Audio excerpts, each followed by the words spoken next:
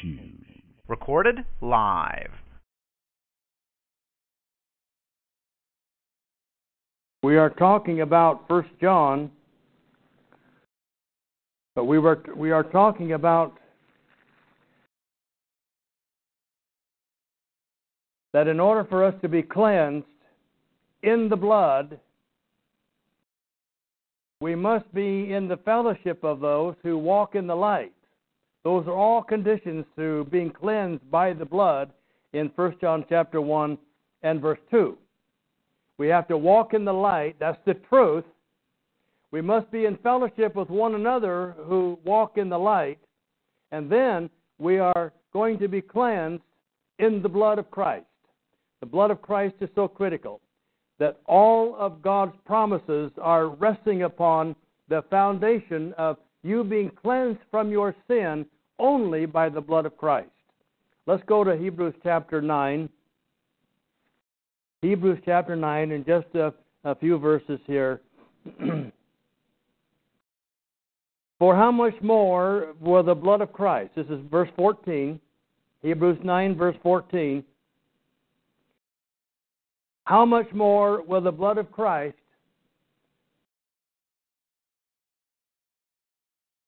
who through the eternal Spirit, or the Spirit of the age, offered himself, Jesus offered himself as a living sacrifice. He offered himself encumbered with sin.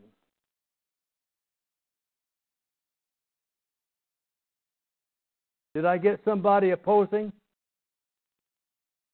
Good. Good. You are alive. That's right. He without blemish to God. That's what qualified him for the blood offering for you. Cleanse your conscience. You know why folks go through life with a conscience that is defiled? Because they've never come to grips with the power of faith, that when they've been cleansed by the blood of Christ, they're free from the guilt of sin, and their conscience is clear. See, you can have all the psychology you want. You can get your doctorate degree. It won't do you 1 ounce of good if you don't understand that the only way to deal with the guilt of sin, having fallen short of the grace of God, is to deal with the sin, and the only way of dealing with it God has provided, and that's through the sacrifice of His Son who shed His blood, and when we come under that blood, we have that forgiveness of sin. That's the message of the church. Perverted almost everywhere you go, unfortunately. Let's look at go on in the same chapter, down to verse 20, saying, This is the blood of the covenant which God commanded you. Now in verse 20, and that was relating to the old law. Now in verse 22, and according to the law, one may almost say all things are cleansed with blood. See, God established that in all of society, universally, worldwide, that things, sin, guilt, cleansed with blood. Not with an upbeat choir. Now I tell you, I love an upbeat choir. But you can sit through choirs from now to doomsday and go right straight to hell. That's not the solution. All things are cleansed with blood, and without the shedding of blood, there is very little forgiveness. Now, somebody's not following because you did not respond to that, did you? What does it say? There is no forgiveness. Without the shedding of blood, there is no forgiveness. Forgiveness is the issue. Sin is the cause for the need of forgiveness, and that's the promise throughout the Old Covenant for 4,000 or 5,000 years is the forgiveness of sin. And without the shedding of blood, there is no forgiveness of sin. It doesn't make any times it makes no difference at all how many times you jog around this church building. You can remember Black Sambo? You know, he ran until he turned into butter. Remember that story? It was a little fairy tale. I guess we don't tell that anymore. But it was a good story. Had nothing to do with their nationality or anything. It had to do with running in circles until you finally just turn into butter. It doesn't make any difference whether you're green or purple or blue. It doesn't make any difference. It makes no difference at all. The point of that story was that if you are just running around in circles all your life, you just turn to butter. You have no substance. You have to have a path. You have to have a direction. But now, here he's talking about in our text in Hebrews 22, there is, without the shedding of blood, there is no forgiveness. That's the theme of the Bible. That's the theme all the way through, pointing in one direction, not going around in circles, heading one way, and that there would be the ultimate sacrifice whose shed blood would be adequate for all of those who became willing participants in it. Let's go to 1 Peter chapter 1. 1 Peter chapter 1, verses 17. I'm going to go down to verse 18. Knowing that you were not redeemed with perishable things, your buying back into God's favor is not based on anything but this. You are not redeemed with things that perish, like silver or gold, about the most imperishable things there are, molecularly speaking. You were not redeemed with perishable things from your futile way of life. Your way of life won't get you anywhere in terms of God's inheritance reserved for you by buying a redemption. Can't do it. What turns you and redeems you from your futile way of life, no matter how well you think it's being run, that you have inherited from your forefathers, but in verse 19 is the punchline.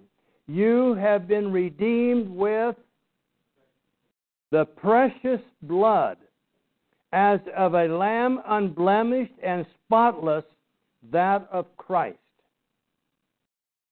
He was he was foreknown before the foundation of the world, but has appeared in these last times for the sake of you.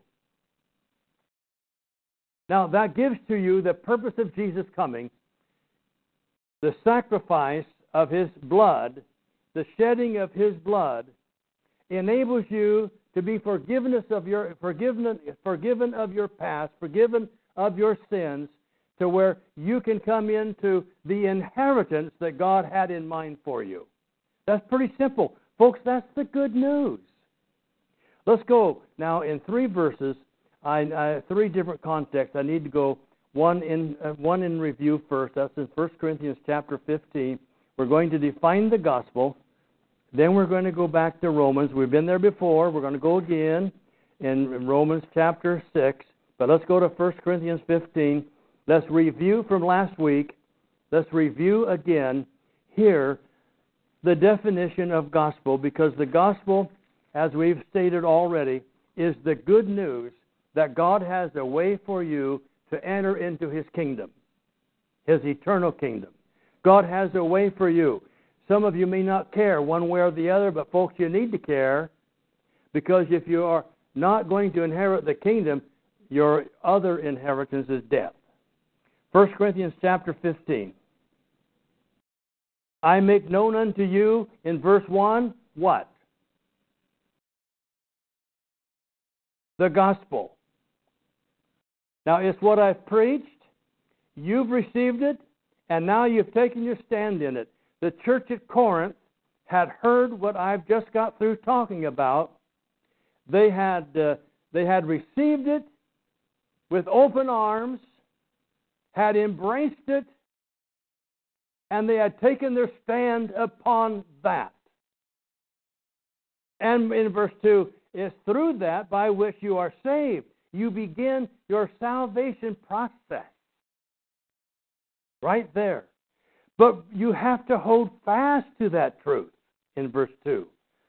And then he tells us the definition of what he means in verse 3. I have delivered to you as the first important what I also received, that Christ died for our sins. So what's the first part of the gospel of Christ? Is that he, in this verse, did what? He died. We've already read verses to that effect today. Because in his death, he did what? He shed his blood.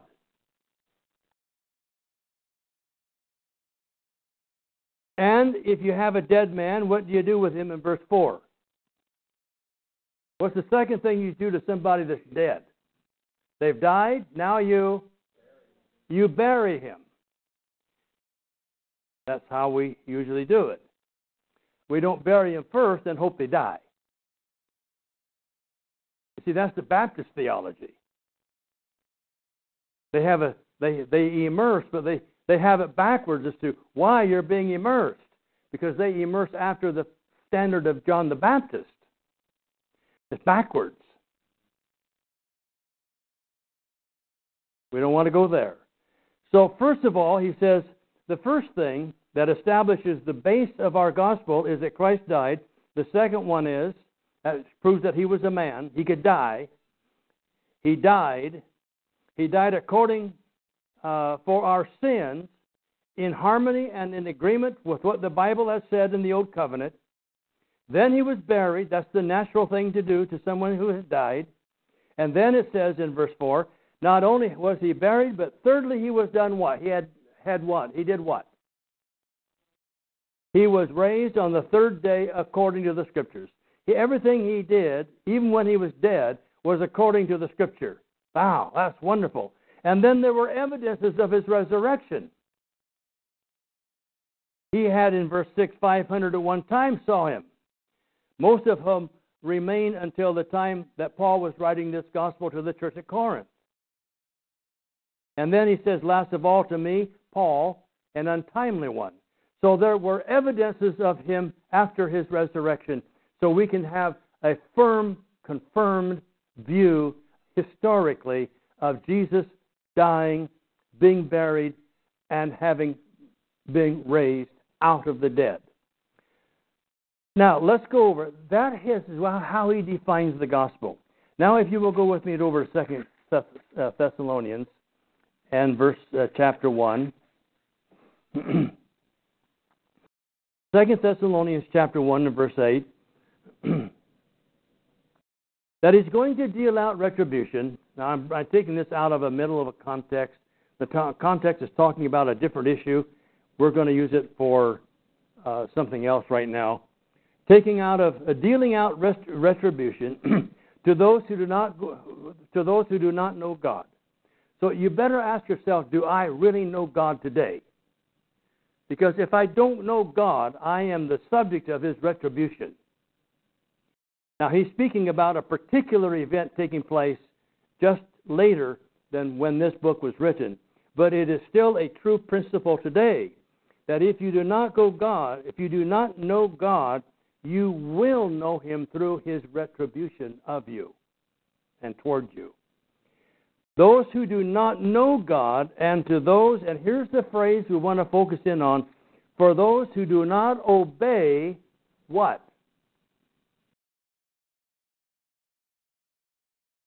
What's it say in the text?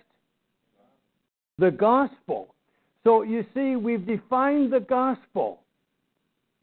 In 1 Corinthians 15, he tells us it's based on what three things?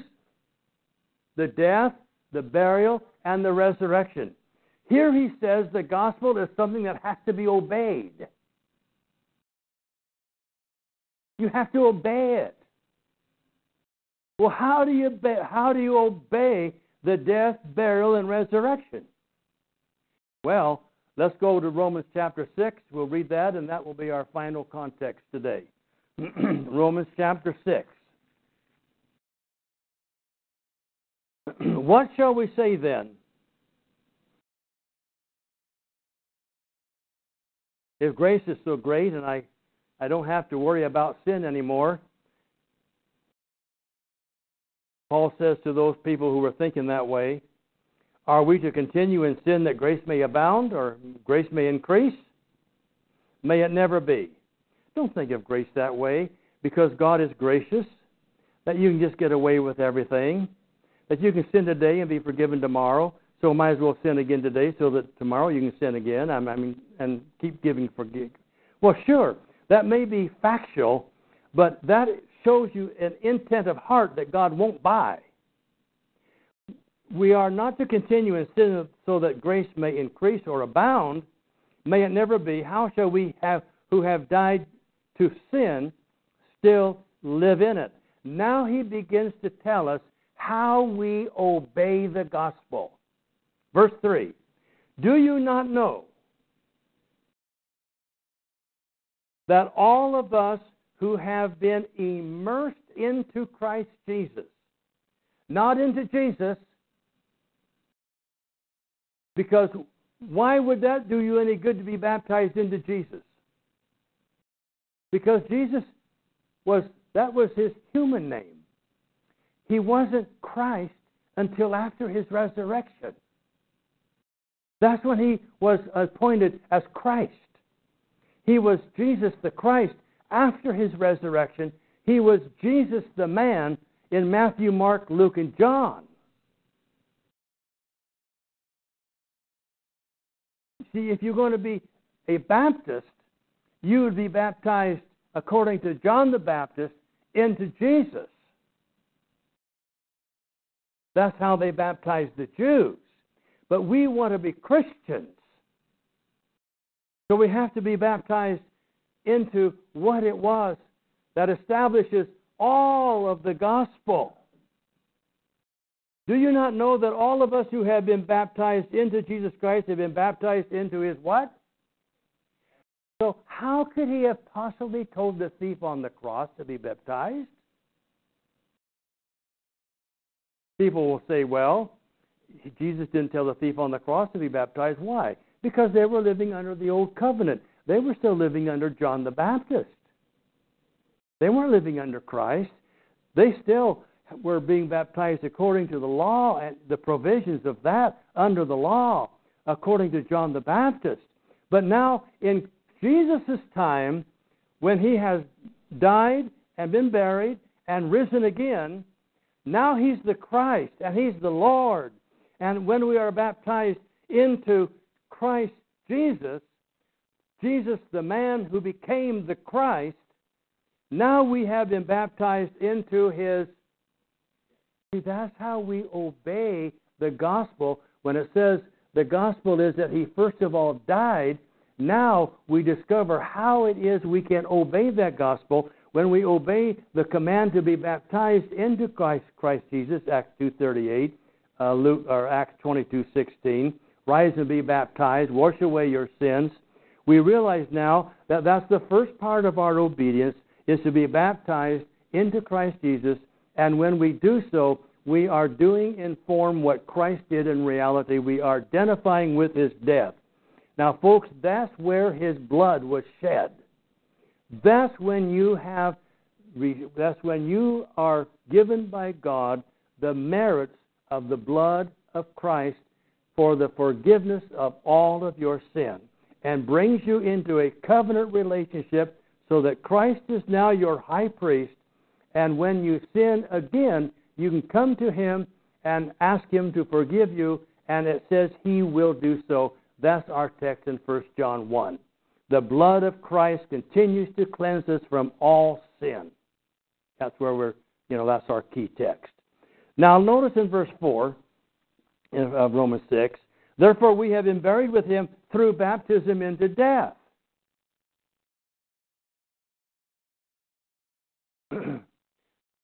so that as Christ was raised from the dead through the glory of the Father, so we too might walk in the newness of life. I know these are not new. We've been over and over these. They have to be reestablished. The gospel, we have to know what it is. The gospel is something that can be obeyed, and we obey the gospel when we do inform what Christ did in reality. For in verse 5, if we have become, notice that big if we have become united with Him in the likeness of His death, folks, there is no way to become like Christ by avoiding identifying with Him in His death. And baptism is the only means that God has given to us whereby we can do that. If we have become buried with Him or united with Him in the likeness of His death, certainly, that's our assurance. Then we shall also be in the likeness of His resurrection. You are buried with Him. You become identified with Him. And when you are identified with Him in His death, you can become contact with His blood, because that's where He shed His blood, was in His death. That is your contact with the blood of Christ. That's where the forgiveness of sin takes place.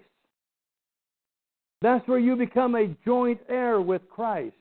Heirs of God, sons of Abraham, is when you are baptized into Christ. That's where everybody wants to be, but not everybody is willing to do it God's way.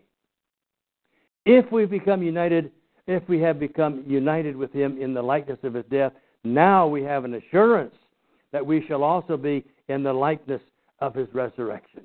That's the evidence of your resurrection. So we have to continue then our Christian life by becoming united with Him in His death, because that's where we become a partaker of, or the recipient of the blessings of the blood of Christ that was shed for the forgiveness of sin. We contact the blood in our Christian baptism. God has set that up as a beautiful way. He didn't tell you to go out and back into the back of a building somewhere and drive a stake, and then remember where the stake was. People do not forget when they've been baptized. They don't forget that. We had 38,000 people in an assembly one time, and I heard the speaker. His last name was Gothard, and I had attended 2 or 3 seminars of him. And he said, now, it would never deal with the subject of baptism. He says, if you want to know that you're saved, you invite Jesus into your heart, go out to the farthest, remotest place on your piece of property and take a stake and drive it in the ground. And that will be your reminder that you had invited Jesus into your heart, and you will be saved based on that driven stake.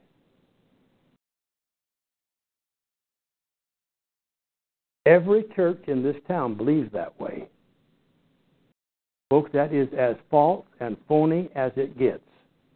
But people like that. They would rather drive a stake. And he was just using that as a symbol. But you see, God has given us the symbol. And the real symbol is water baptism, because it most closely identifies what it is to be buried in water, in the likeness of Christ's death. Then, in that burial, where Christ shed His blood is applied to you, and you rise to walk in the newness of life as a child, pure and innocent, with now access to God through Christ, your high priest, to keep you cleansed under the blood. And the Lord's Supper is our weekly reminder of that covenant. Let's stand as we sing.